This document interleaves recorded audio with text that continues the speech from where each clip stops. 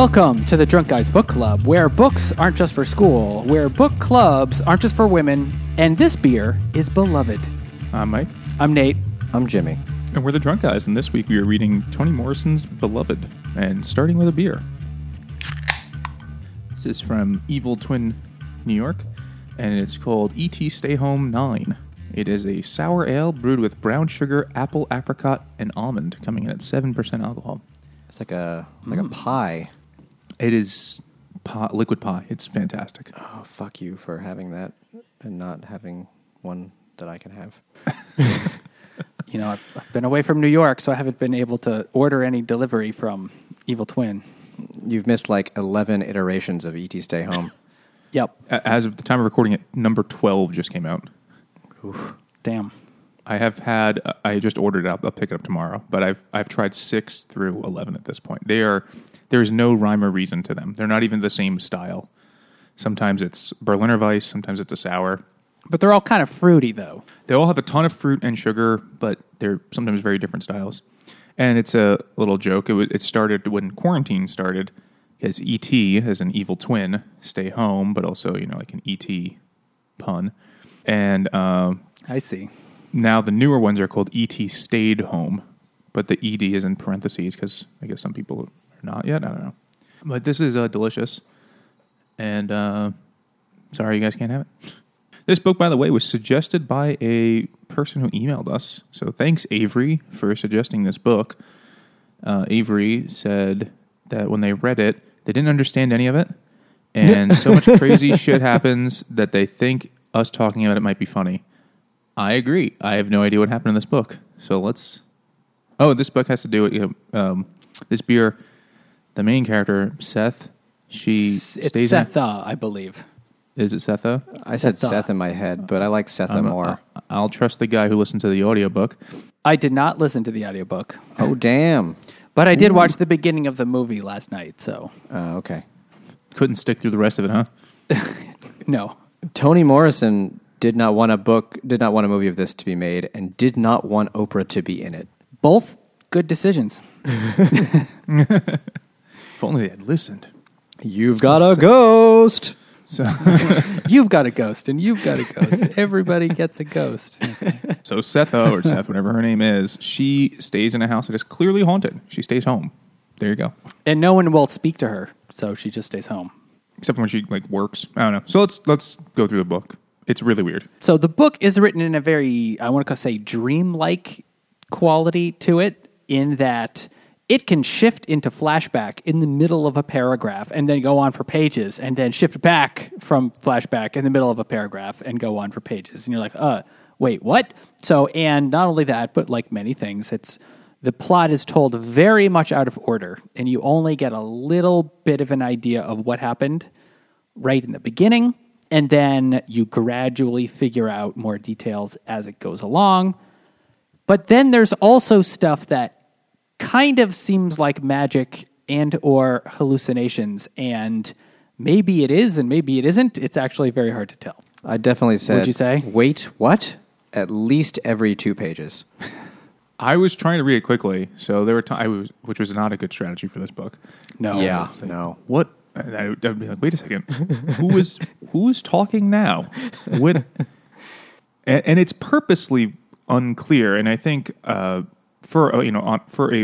achieve a certain effect about memory or something, but it is a difficult book to understand. I feel like this is a perfect book for a class. Like, I need a Sherpa. I think this was a book that was not designed for our medium, which is read this book as fast as you can, because we're recording.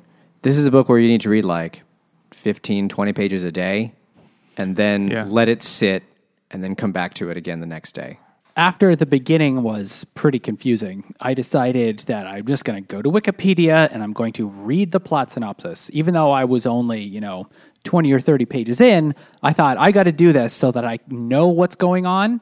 So when I'm reading it, at least I have some idea. So, and I think that helped. You need to recap every few pages.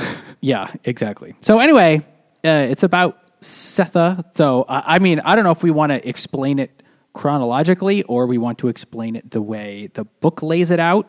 Actually, that would be impossible because it's very confusing that way. Oh, but first you just find out that there's a house. It's right outside Cincinnati. There's a woman that lives there with her daughter. So it's Setha and her daughter, Denver. Two very strange names. She's a huge John Denver fan. Yeah, just loves that Rocky Mountain High. And then... did he do Take Me Home, Paul, Country Roads? Yes, he did. Okay. And then a man named Paul D, walks up and is Short like... for D's nuts. Man, I was thinking it. And the sort of first part of it is kind of told through the eyes of Paul, I guess, because you find out that he knew Setha, and you find out that the year is 1873, but 18 years before that, in 1855, right? Did I get the math right? Yeah, Approximately. Yeah, 1855, 1856, they knew each other because they were both slaves on the same plantation.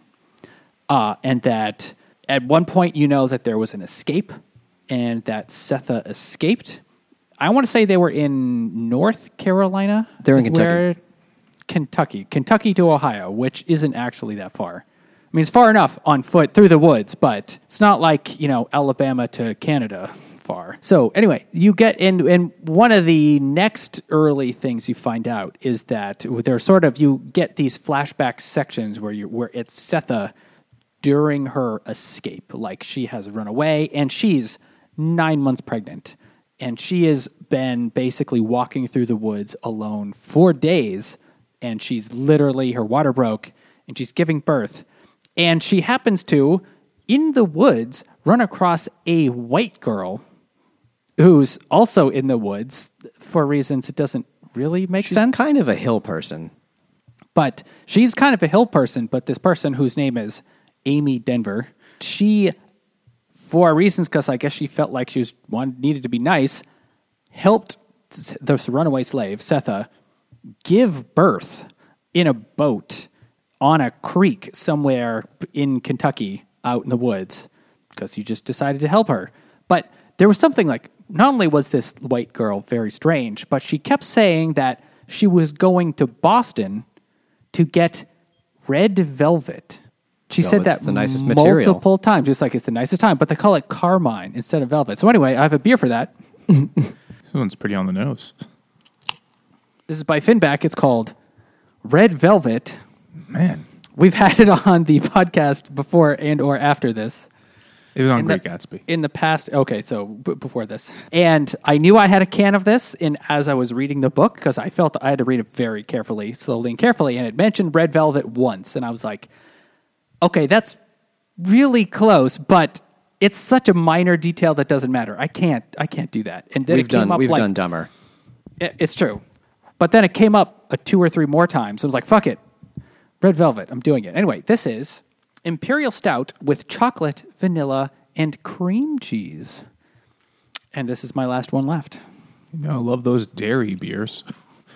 Yeah, I know, right? Dairy in a beer? Very strange, but it's delicious. It's mostly just chocolate. That's really the flavor you get. Can you drink that if you're lactose intolerant? I think not. It depends, I suppose, on how sensitive you are to lactose, but I think I have seen some breweries or some brands will put that on the label. It contains lactose. Like, Well, there's ones that use like the milk sugar straight That's up. lactose. So that won't be more explicit, I guess. But like, is having cream cheese in a beer enough? I guess it just depends on how shitty your insides are.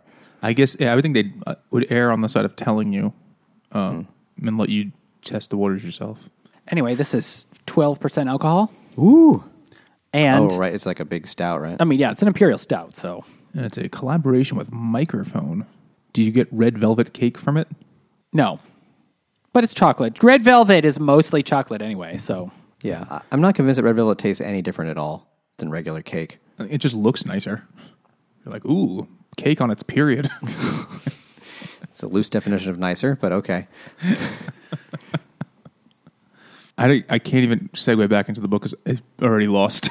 So she has this baby, and it is unclear, but I guess she had sent her other kids ahead, like they had already gotten out. I don't know if they escaped or if they were just set free because she had, in some ways, the nicest slave owners in the world. Well, sort of. Sort of. At first, when Garners? the Garners were basically the nicest slave owners, though that doesn't seem like it's a thing. But let's just say, in comparison, they were much nicer slave owners than the other guys, also known as school teacher and his nephews, who are obviously really awful. So anyway, that's the worst band name ever. School teacher and his nephews. It's like a band from the 50s. They're like opening up for Buddy Holly and his Crickets. Here's school teacher and his nephews. This one's called Rock Around the Clock, but go to bed on time for school in the morning. And he sucks. so you get some stories of what it was like on the plantation called Sweet Home, where it was Not actually, Alabama. I mean, they were slaves, but they were treated much nicer in comparison to, other slaves, where that they didn't have to, I mean, the slaves had to work pretty hard, but they were basically nice. But the slave owners, the gardeners, were nice most of the whole time. They taught them to read a little bit, I think. They let one of them, named Hallie, they let him basically work extra on the weekends so that he could earn money to buy his mother out of slavery. Maybe that's how they got the kids out, Which too. he did, yeah. Got the mother out of slavery in 56 or 57 anyway, so years before. She was literally her son worked enough to purchase his mother's freedom, and she goes to Cincinnati. Her name is my favorite name in this book, Grandma Baby. Baby Suggs. Every time they said Grandma Baby, it was like... It is kind of funny. I'm just thinking of an actual baby is like, but old and crotchety. Isn't there a scene early on or exchange where the owner... It's like Benjamin Button. Yeah. from I think the Sweet Home guy, he treats the slaves as if they're actual human beings. They happen to be slaves, but whereas to contrast with the school teacher guy, he treats them and thinks of them like they're animals, and that's a big thing for Paul D. Who I kept thinking of Paulie D from Jersey Shore. And like, slaves here, yeah, slaves here. Equally literate. I think I would put more money on the slave, the escaped slave. But that becomes a thing later on. Paul D reflects on his slave times, and he's like, in his head at one point, Garner was pretty sweet. I mean, it's called Sweet Home. And all the other slaves, except Hallie, were named Paul with a different letter. Yeah, Paul F, So, Paul whatever. If I understand correctly, and it was kind of confusing, so I might not, all the three slaves named Paul were all half-brothers because they had the Yes, they were. same slave mother, but different fathers. Whereas Hallie wasn't, but Baby Suggs was not their mother, only Hallie. Sometimes you get a sort of first-person perspective from Baby Suggs, and that's also really brutal. It bounces around without any warning. Yeah, without warning. So it was definitely very confusing. So Baby Suggs, in her one sort of short kind of section talking about this, she describes about how she had 8 children by 6 different fathers, but then all of her children were just kept getting sold off. And in fact, at one point, she was basically fucking the slave owner because he had promised not to sell her child, but then he did it anyway. And that's just what it was like for a slave. Not to say it didn't happen historically, but there is an unbelievable amount of rape in this book. So much. That was really, after a certain point, just kind of numb to it. I mean, I think it is written everything like you're supposed to be numb to it. Everything. It's just matter of fact and horrific. And to lighten the mood a bit, this book has the second most amount of people fucking cows of any book we've read. That is I know. true. Where's Matthew Stokoe's Pulitzer? He was cheated. Definitely cheated. It was mentioned once, and I was like, that can't be what that means, because this book is confusing. And then it's mentioned several more times that the guys, because Setha is so hot, and they're like, which one of us will she marry? And to bide their time, they just fuck the cows. I don't know why that was in the book. I don't know what that accomplished, but it got my attention. That they're reduced to animals. Yeah, they're That this- dehumanized. You know, I'm sure it happened. I mean, it happens still today with sheep and whales, doesn't it? Well, that's the national sport, Jane. That's culture. It's also a How form dare of you judge currency. them? So Paul arrives at this house, and they're like, "Hey, welcome to this house. By the way, there's a fucking ghost." And he's like, "Get the fuck out of here, ghost!" And the house shakes, and then it's kind of gone. But He like smashes a table at it. yeah, He's like, you know, fuck you, everyone ghost. knows that ghost's weakness is tables. So this beer I got for the general Seeing a ghost concept. is a chair-raising experience. This beer is not a beer at all, actually.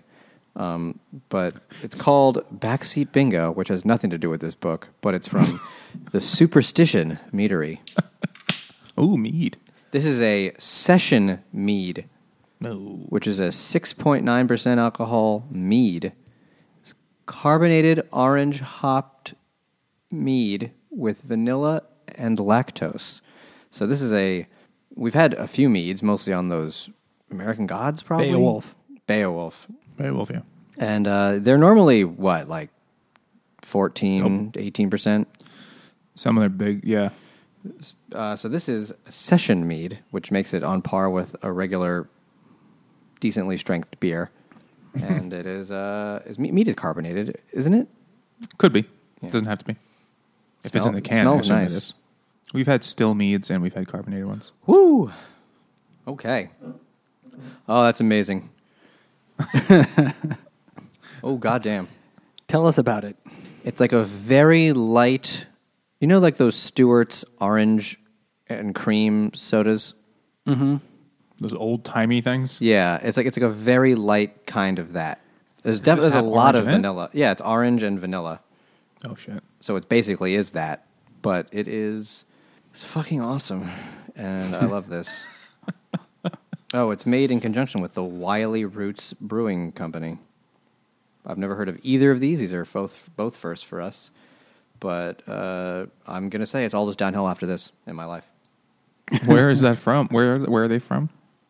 Superstition Meadery is in Prescott, Arizona. Wow, that traveled far. Yeah. I don't know where, it doesn't say anything about Wiley or where it is.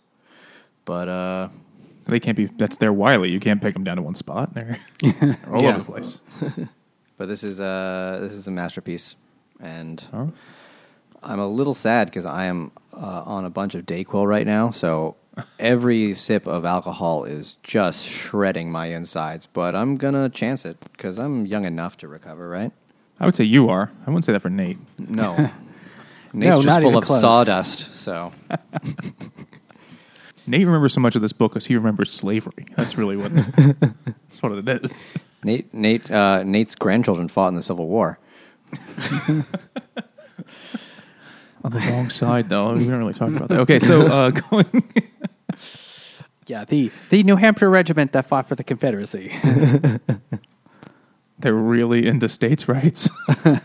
The super libertarians. Free or in New die, Hampshire. baby. Okay, so then Paul D comes in, scares the ghost away. Like the house shakes, and then he's like, "I'll fuck up your table." And then he's like, "Oh no, but don't do that." And then the ghost is subdued, and then he bangs Seth pretty much right away. He's like, "Ooh, I'm like, thanks for getting rid of that ghost. let me grab those boobs," and makes a big deal about that. And then it's revealed a horrific scarring on her back that looks like a tree. And I was not, does this mean something in the book? Not really sure. We can come back to that. Well, it wasn't actually tree. I mean, it was scarring from being whipped. Yeah, So- but it looks and like a just tree. is shaped kind of tree-like. But then he bangs her and he's like disappointed after lusting for her and banging cows instead for decades. And he's like, that was fine. Well, he's also a violently broken man, as is almost every character in this book. Yeah. Sensing a theme. And then they have a beer. Here's beer. Yeah, he's like, all right, I'm going to bounce. And she's like, no, stay home. And this is a different E.T. Stay Home from Evil Twin Brewing. This is E.T. Stay Home 6, the new class. And this is... So which two did you have today? I had 9 and 6. Oh, I'm sorry. Nice. Which two? Oh, 6 and 9, you mean? 96, yeah. Nice. It's like when you like ass to the back of the head. It's at 96. It's like, is this right? Like, this doesn't seem right. You just like nuzzle your hair into someone's crack. Ooh. It's like a weird snuggle. Okay, so this is a sour ale that is 5.55% alcohol. That's Brewed very with peach. exact. Yeah, right? Peach, papaya, pineapple, and passion fruit. I want to ask next time we're at a brewery, if we ever get to do that again in this lifetime, how they get those measurements. Because there's ways as a home brewer you could do it. I'm sure it's they have really a much rough. better machine. But I was looking at how do you actually determine it, and you need to send it. You need to some substantial lab equipment to like determine the exact alcohol content in the beer. I'm sure that they probably have to have that so they can put it on the can. Otherwise, they have to get it sent out every time to get it tested, which takes too long, would be expensive. So at some point, if you're a big enough brewery, you're going to have that equipment on hand. But I wonder if there's just a range of acceptability on that as far as the law is concerned. If it's like plus or minus a percent, and they could just throw that on there and like, yeah, we're pretty close. Well, that's the first. That's like maybe we've seen one other where they go to the 100th place. Yeah, and it was probably something that was like a joke one, like 6.66%. I think it was the beer of the beast. Anyway, this is a 5.5. Isn't that all beer? This one is far more tart than the Stay Home 9. and it's all P words. Oh yeah, well, the other one's It's all full F's of or something. alliteration. Well, the other one was mostly A words, but it had brown sugar in there. Ooh, Yeah. Some of the slave owners were into that. Anyway, this is you do get I get a lot of pineapple. I really don't know what papaya tastes like by itself. You know, it's always just an ingredient in fruit cocktail things. Yeah. Not really. It's one of the orange. Is the orange one? With those like big black seed things that look like bubble tea. This is fine. I prefer the sweeter ones. This is a little tartar, and it's so much fruit in there. I'm getting a heartburn from the acid. Do you think they'll ever make a sour beer with actual tartar sauce in it, so they could say it's tart? That sounds abominable. So bad. Oh Will my they God. also put fried upsetting. fish in it too? No, you dip the It's like- fish in it. In the beer? It's so you can have the beer and the fish and chips. no, and no. just It's without battered. the tartar sauce. It's Ooh. beer battered, but with tartar sauce beer. It's just efficiency. Dear Yep. God, that's horrible. What is tartar Trademark. sauce? It's vinegar or something and some other shit. Like mayonnaise, probably. Pickles. Yeah. We really don't I could be know. wrong. No, I don't know. That beer was brought to us by our pals over at Patreon.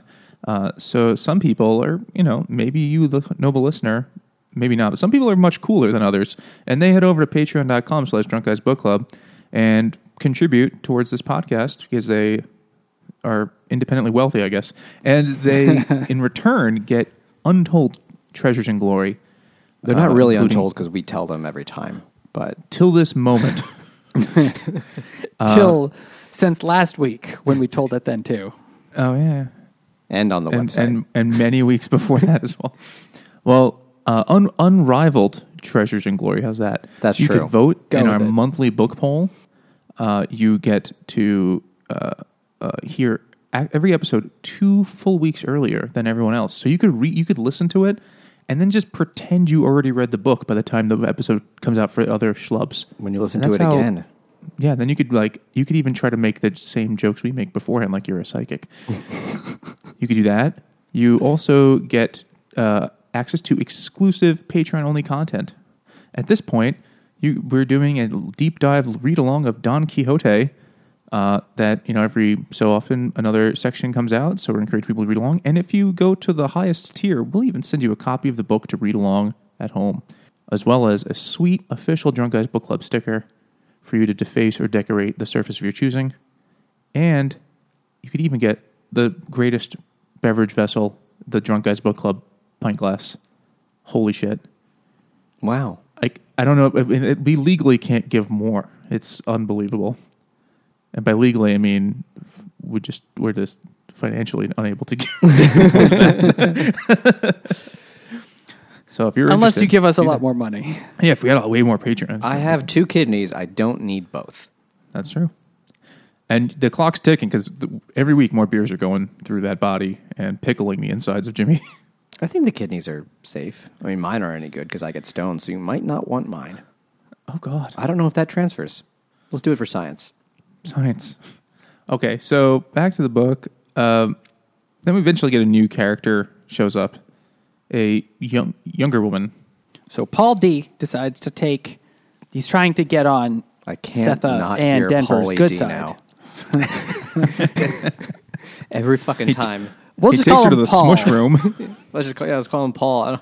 We'll just call him Paul because the other Pauls don't really matter. So Paul takes Denver and Setha to the circus, Right, brother, sure. and they and they have a very nice time. But when they come back, there is a random girl just like out in front of their house, and no one like what the hell? And she's like delirious and needs water, and she's like, about 18 or something like that. And then they ask, what's your name? What's her name? And she says her name is Beloved.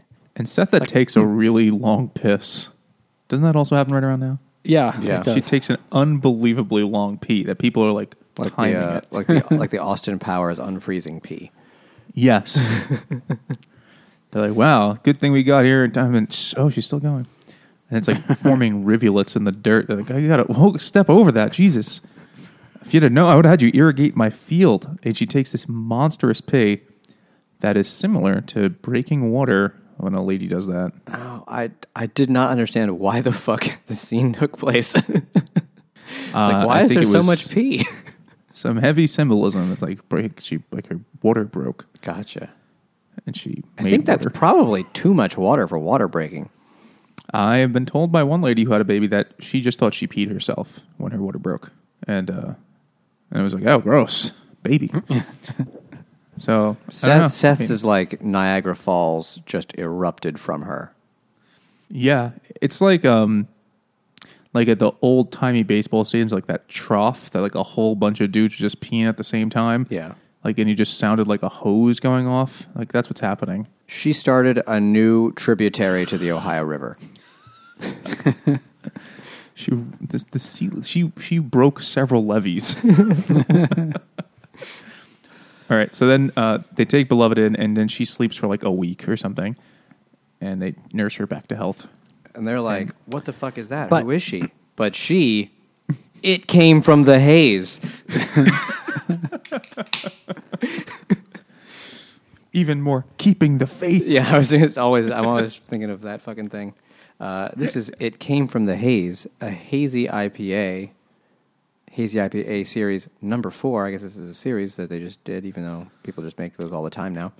They're copying Lou Bega, the Mambo number 5 model of naming things. Yes, this is the Lou Bega version of hazy IPA from Ghostfish Brewing in Seattle, Washington, the Pacific Northwest. The specifically Pacific Northwest. There's like a weird, subtle, almost minty bitterness. It's odd. Did they tell you what hops they use? Trident, Ooh, never heard of that EXB 10416, Lotus, Lemon Drop, Mosaic, and Chinook. Oh, this is a gluten-free brewery. Oh, okay. That's why. It doesn't taste like there's mint in it, but like the aftertaste has got like this weird, after you had like a really strong mint, and like it's gone, but you still have like that flavor. Also, when you're not supposed to brush your teeth and then have orange juice because the flavors don't mix? Maybe that's what's going on. I'm drinking this fucking orange mead, having this weird-ass mint beer, and it makes it fucking bizarre. I'm gonna switch back to the orange one and see what happens. If I die, that's fine. My question is, do you think gluten would have improved that beer? Honestly, I don't know. I mean, gluten doesn't have a fucking taste, so I don't. But we've had a few gluten-free beers, and they haven't been that good. But I don't. They're always bad. I don't know. I don't think it's the lack of gluten. I don't know. Well, it's whatever they use in place of standard barley.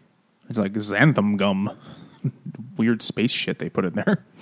Like characters from a Scientology book. Can they remove gluten and still use that? Is that a thing that people can do these days? Is this some sort of vegan sorcery that I'm aware of? I think vegans can just remove pleasure from things. I don't know if they could well, actually remove the gluten. Yeah. They just remove like the fun from a room. So they use substitute. They don't like remove gluten and still use the leftover bits of wheat. I don't know what the fuck gluten is because I know It blows your dick off. I know that from South Park. Yeah, that's true. But this is an odd one. I had the orange one again, and the orange one is still banging. So it's not that, but it's unique. It's only 48 IBUs, but this is not like normal hazy ones because the hazy ones are usually a little sweeter, at least somewhat. This is not though. If you found a beer in the forest growing out of a tree, I think that's what that would taste like. I know it doesn't make any sense, but neither does this book. So I'm going for symbolism. I'm not sure that's Inception, but I'm going to agree Inception. Okay, so back to this book that doesn't make a lot of sense. So anyway, we really did read it. Trust us. we really did. I liked it. I read it. I still don't know what happened. Very carefully because I had to just to figure out what the fuck was going on. So, and I read the plot synopsis first. So after a while, after a while, Beloved, the weird girl, gets better and then fucks Paul D. They go to the smush room. Yeah. He kind of feels weird about Setha, and then he's not sleeping in Setha's room. He's sleeping downstairs, and then Beloved is like, oh, and then they sleep together, and Paul suddenly feels really guilty, and he's like going to tell Setha, but then doesn't, and then says, "Will you have my baby?" Which is also like very strange.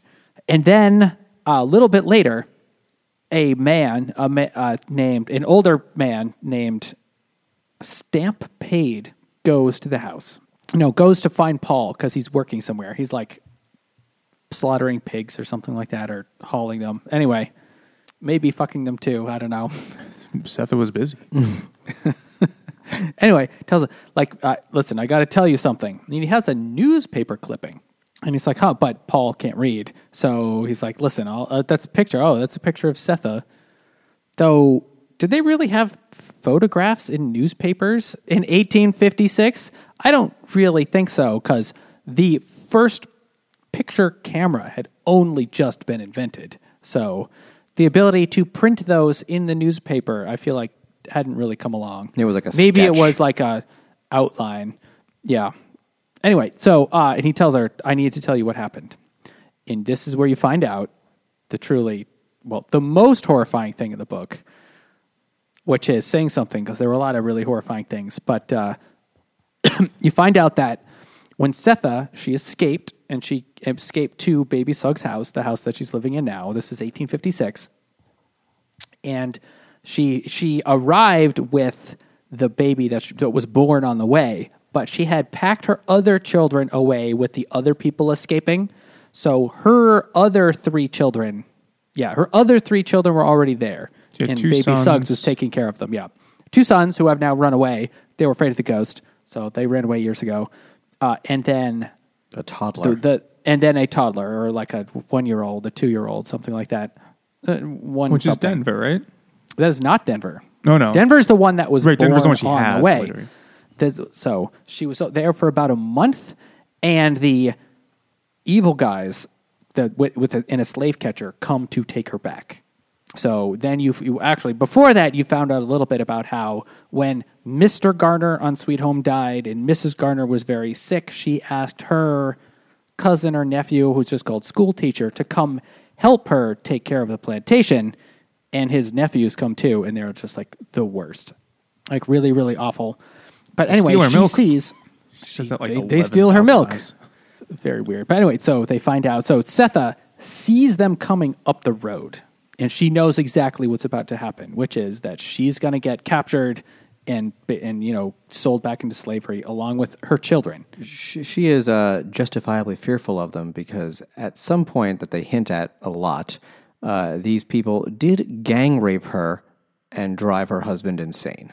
Right, when she and her husband tried to escape, the husband was hiding in like the hayloft or something. Yeah. And this is when they took her milk that she was pregnant, I think, right? Or she was nursing, and they raped her, and then like, did they like drink from her boob? It's like, Yeah, is that what happened? That's what I think happened, right? Might like be. total And then humiliation. after that, whipped her, and that's what the tree scar on her back is. So anyway, she's very justifiably scared.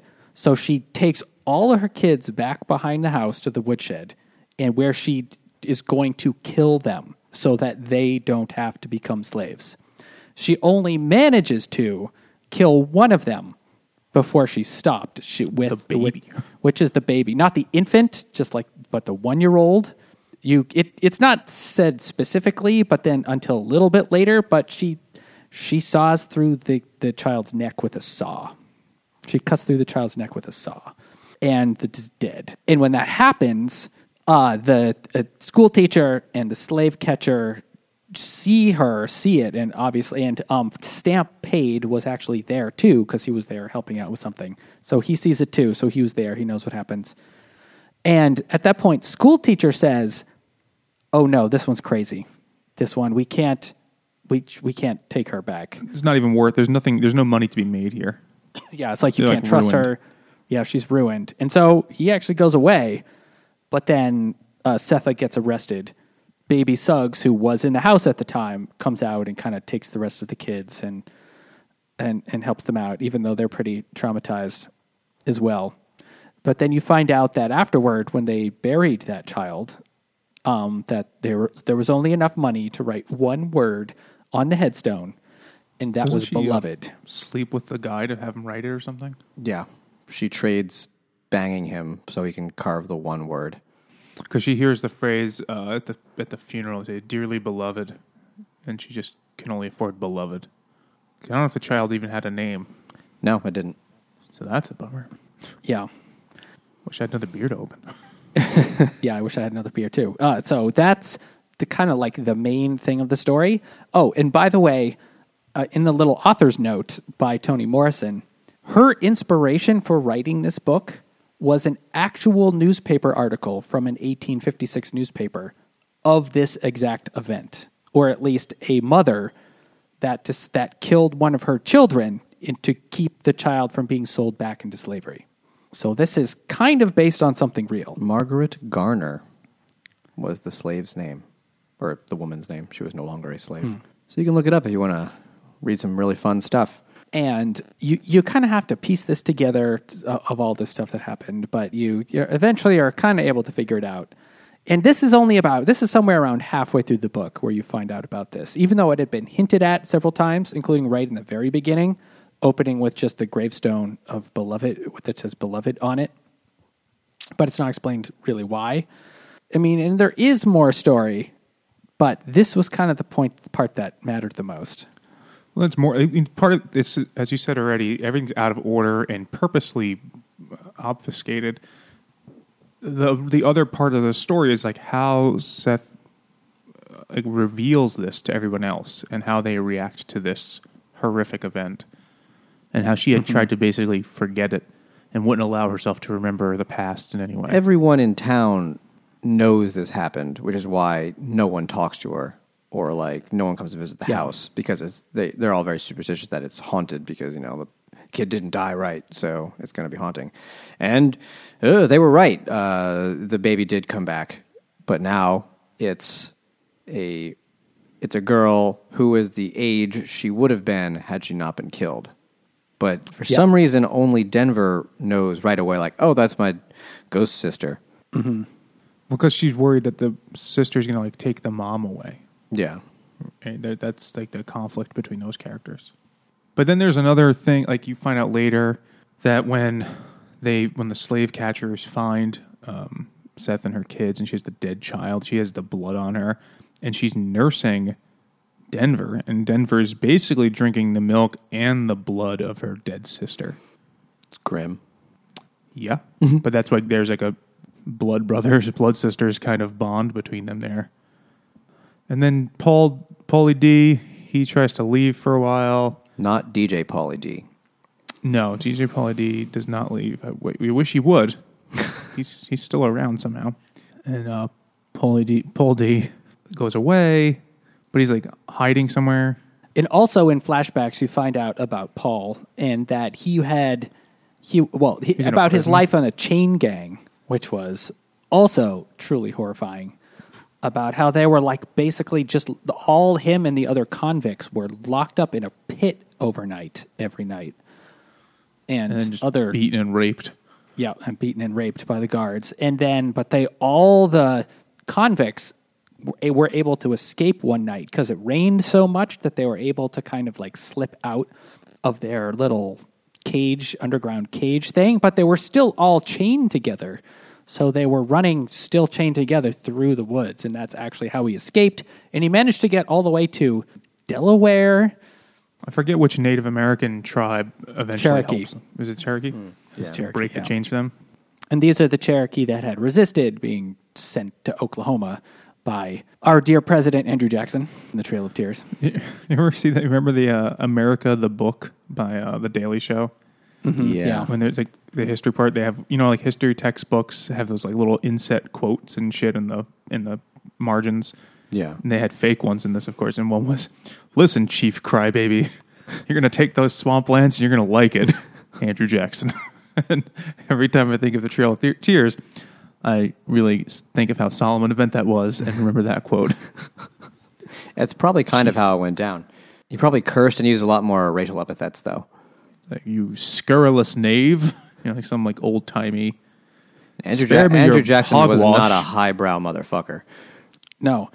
There's a story, and I don't know if this is actually true, that he had a parrot that could talk, as parrots can do, but at Andrew Jackson's funeral, it was swearing so much that they had to remove it from his funeral because it was swearing too much, which to me just sounds like an awesome parrot. I want one of those. I fully believe that. I don't care if it's true. I believe it, which is how history should be. So they got this ghost lady living with them, and shit's all fucked up and weird. Like, Paul kind of leaves because he's freaked out. And then Rightfully Setha so. kind of goes a little bit crazy after that. And they've got this weird ghost girl who's like getting bigger or something. And then She's getting Setha's fatter. getting smaller. But Setha's like not working anymore, so they don't have any money. And then close to the end of the book, Denver, even though she's like, a 17-year-old, she's like, "I think I need to start working now, and I think I need to get out of that house." And so she does. Oh, yeah, you find out more. The only other really big thing that happens is when you just hear about the night of the escape attempt, 18 years before, where all the other slaves on Sweet Home were going to escape at the same night as Hallie, which is her husband, and then Setha, and how badly that goes. Like, they're not able to escape, or more like school teacher and the nephews realize that they're about to escape, or they're going to try to. The one slave named Sixo, wasn't that his name? 6-0. Oh, and he had the 30-mile woman, Yeah, his girlfriend. because he had to walk 30 miles to see her every time. They're like going to escape, but he was already like pretty crazy. But like Setha, when school teacher sees him and realizes, oh, he's just kind of like too crazy, they tie him to a tree and set him on fire, and set the tree on fire and just burn him. And yeah, all the slaves that like the brothers or half brothers of Paul D get killed in different. One gets lynched and one gets burned, and Hallie goes crazy, and Paul D has to wear like a bit in his mouth. Yeah. He's like a bridle thing in his, so he has to wear, and he realizes that there's like a passage, he realizes the rooster is more free than he is, and that It's grim. fucks him up. It's grim. Yeah. This is a relentless onslaught of horrific things. In the end, I'm not 100% sure why or how, but the ghost leaves. Like, they chase it off. Someone chases it off, or she just goes back and disappears. And yeah, for the life of me, I don't. And Paul goes back with Setha, and Denver's making that's money on kind her of- that's own, it. and it kind of ends. And it ends as confusingly as it began and was in the middle. and in the first quarter and in the third quarter, all those times. So that's the sense we could make out of it. I kind of have a few questions. Got a few. I mean, Morris. I mean, what the plot is, what it is. Like, I don't. I mean, you could. I'm sure a better reader, a more careful reader, will pick up on all other things. But why was it told this way? That's what my big like. Why was this what was the effect she was going for? That she told the book in such a confusing, hazy way. That can't be. It's not just she was like, I don't know, this will be fun. And like that had to be very purposeful.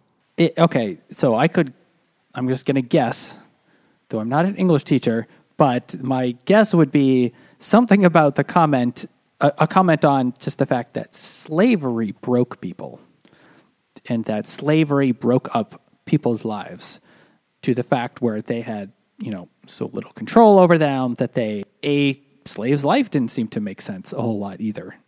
So maybe it's done somewhat for that reason. So there's Baby Suggs doesn't want to be purchased at the end of her life. She's like, what's the point in being free, right? There's no sense, like, life is shitty and horrible. What good is being free going to have? And then she gets free, and she's like, oh, it's fucking sweet being free. But holy shit, I was wrong. Because they literally have no knowledge of anything else. Right, and then all these, So I think that makes sense, what Nate said. But maybe also, like, this book was written in 1987. Like, I don't think anyone needed to be told that slavery was fucked up, hopefully, but... Even though it seems like in 1987, everybody should be aware of this. And everybody should be aware of it. But that's kind of different than everyone actually being aware of it. And I think to this day, lots of people don't really understand. Sure, no, I'm not getting gonna like buy into like there's the myth like most slaves were happy, like that kind of bullshit. That's because you didn't go to school in Texas where that's in the where it's in the textbooks. I think another purpose might have been to show like not only how this fucked up an individual slave, but how it was destructive to just black people post slavery. Like, because all the characters struggle to remember things. And all the characters are fragments of a person. And, there's like a phrase at one point they referred to like the self that's not a self or something like that. Or the self without a self is like a phrase. There's a lot of interesting phrases like, if I was in an English class, I would have paid better attention to. But I think there's that element too. That show like post-slavery, these were, freedom was great for Baby Suggs and freedom was important. But these were still deeply damaged individuals. And that just doesn't go away when the literal shackles of slavery go away. That's what I was trying to get at. I found this quote from Toni Morrison from her interview in Time magazine. I couldn't find the whole thing. I just found this excerpt, and the whole interview has somehow disappeared. But she said, I thought this has got to be the least read of all the books I'd written because it's about something that the characters don't want to remember. I don't want to remember. Black people don't want to remember. White people don't want to remember. I mean, it's national amnesia. I think she said this for her, actually won her Pulitzer in 88. This was 1988, which was a much different time compared to now where people are starting to more so talk about like, yeah, slavery was really fucked up. And we're still feeling the effects now. In the 80s, they were like, nah, cocaine's great. It was more American Psycho than Beloved. Yeah. Slavery wasn't rad, but it was okay. Let's go to a mall. I think there is I think for a lot of people, there is a tendency or a temptation to be like, let's not worry about that anymore. That's a long time ago. And certainly it would take a more knowledgeable person than us three dopes to explore the race issue in America. But, and we certainly shouldn't. But I think that there might be something to that too. Like, on the very surface level, I didn't own any slaves. You didn't own any. We don't know anyone who did. Why should we bother ourselves with that? Just like I don't bother myself with thinking about feudalism. So some people will think like that, and then you just kind of ignore it, and that's probably not a very good solution as we're seeing in this very moment right now. It could be said that this book is not more relevant, but more timely now than when it came out among everyday people, like people who were into like literature and, people that were down with everything going on. Like, yeah, I know slavery was bad. Sure, definitely. But the average person, I don't know. Also, it is fucking hard to read. And I say this as someone who I did like this book. I liked I don't like being this confused. Yeah. I mean, but I also like Cormac McCarthy books, which are sometimes opaque. Impenetrable. Just like, what am I reading? But like, it's on a surface level, it's a weird horror book about a ghost baby, and that's fucking weird. But it's obviously a metaphor of some kind, or of clearly a metaphor for being haunted by slavery and our struggle with it as a country and a people. But it was difficult to understand in almost every page. But it is something that I think if we really took the time or had someone leading us through it, it would be a completely different experience, rather than just reading and be like, okay, I'm now going to read it on SparkNotes and find out what the fuck that meant, because I lost it 15% of the way through. That's why I said this is a great book for a classroom. Yeah. To just casually read this, unless you're a fantastic reader and like a literature professor. So this is it's really classroom, just like a college classroom, because this is not for kids. This is one of the things that's one of the most challenged books for school kids, because obvious reasons. I saw this was recently, maybe not recently, a couple of years now. The AP literature exam somehow used this. I don't know if it was an excerpt in it or it was like on the curriculum or something, and people were pissed off. This is the perfect kind of book for a learn how to read literary novels class. Yeah, it's a giant metaphor. But you need a lot of help to unravel it. Like you need a Sherpa. And if I had known that, I wouldn't have suggested we read it. I think it's definitely something that we should have read. I mean, I'm glad we gave it a shot. Yeah. Like, Sure, I'm yeah. glad because I've heard of this. So I'm glad I did take the time to actually read it, and I did my best. And I think I did get something from it. I want to say of all the books we've done on the podcast, it's most closely related to The Underground Railroad, being the other book about slavery we've done. So the thing is about the Underground Railroad is the first chapter or two is description of life on a plantation and how brutally the slaves were treated. And then it just goes into weirdness, and I didn't really like the weirdness part, and it just kind of changed to an entirely different thing. But it's less about the violence on the plantation and more about the rape on the plantation, which I know is also violence. But this kind of that was the theme going all the way through, instead of just being only just this part in the beginning. Anyway, so I think this is better than that, is what I'm trying to get at. have you guys read any other Toni Morrison books? I not. read Song of Solomon in high school. That's it. I read Have you? The Bluest Eye. That's her like really big one. Yeah, and it is fucking grim. Like Getting a watched it, I was theme. like, oh my god. Yeah, I mean that's what she writes about, is basically how fucking hard it is to be black in America. But that one was more about intra-racism, like different shades, like how black you are physically, and like the girl hates herself because she's very black, and there's a lot of fucking incest rape and stuff like that. It's like, oh my god, Jesus, and it's brutal. It's brutal. So she's 2 for 2, and just like, wow, I'm sad now.